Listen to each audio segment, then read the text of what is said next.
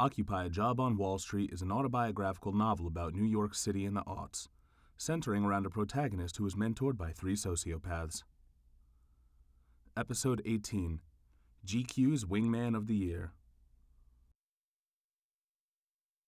In the late aughts, my colleagues and I took a trip to a Spanish-speaking country to do some business and watch a football match. There were probably 20 of us heading there from New York, and I flew in with 5 of them. We arrived around 10 a.m., and the hotel couldn't let us into our rooms until midday. The staff in this country were nicer back then, so they store our bags and point us to where we should go. We're sitting around making fun of our friend's bright red shorts, and this hot girl in her 30s walks over and asks if we want to smoke a joint. About half of us say yes, and after that she rolls a couple more joints. After about an hour, she starts a rap with our buddy with the red shorts, and they take off together somewhere.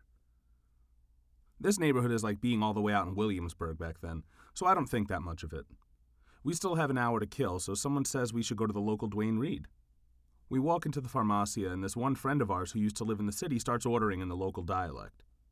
Fortunately, I'm standing close to him, so I can hear what's going to happen for the rest of the weekend. Cerveza, agua, Winston's, chewing gum, Nutella, Viagra, Durex, Xanax, Ambien, Quaaludes, Cialis. I can't remember the rest, but there was a lot more. He just throws some U.S. cash on the counter, and we walk out with bags of the stuff. As he's walking out, one of the girls who was hanging outside says, "Me gusta tu camisa roja," and he stops to talk with her. We leave him there. Half of us walk east, and the other half of us walk west. I don't see the guys who walked east until we arrive back at the airport terminal on Sunday. The rest of the night is unmemorable, but those of us who manage to get up before midday go to some set brunch in a local square. When we sit down, I look over and a third colleague of ours comes rolling out of a fountain in his undies and strolls over.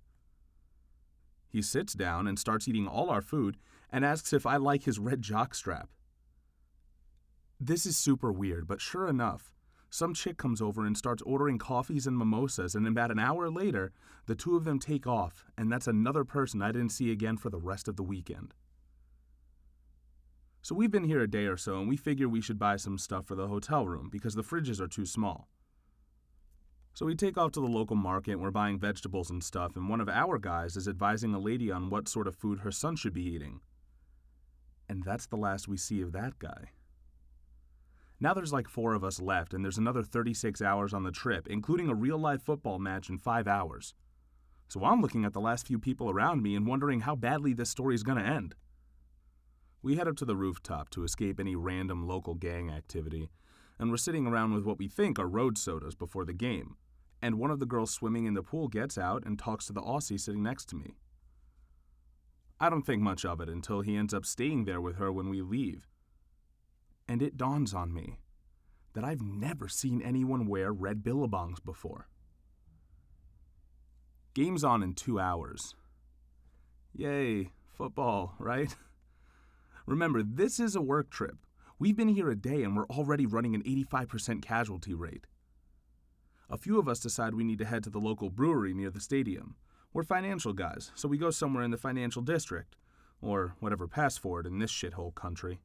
I look at the 2 of my companions. Now, I didn't fly in with either of them, but one of these guys could annoy a stripper, and the other smells of Binaca. What could go wrong? They're both wearing red. Some girls at the bar are giggling and pointing their way. So I ask one of them, "Are you wearing red because it seems like some sort of aphrodisiac to the women in this country? Or is it just a coincidence that every one of my colleagues is hooked up with a girl wearing some sort of red clothing? I'm genuinely wondering about my sanity, but I'm insecure in other ways too. No woman has even looked at me sideways, but everyone else seems to have hooked up with ease. One guy slept in a public fountain and managed to score an hour later." This guy looks at me like I'm crazy and says, "You didn't know?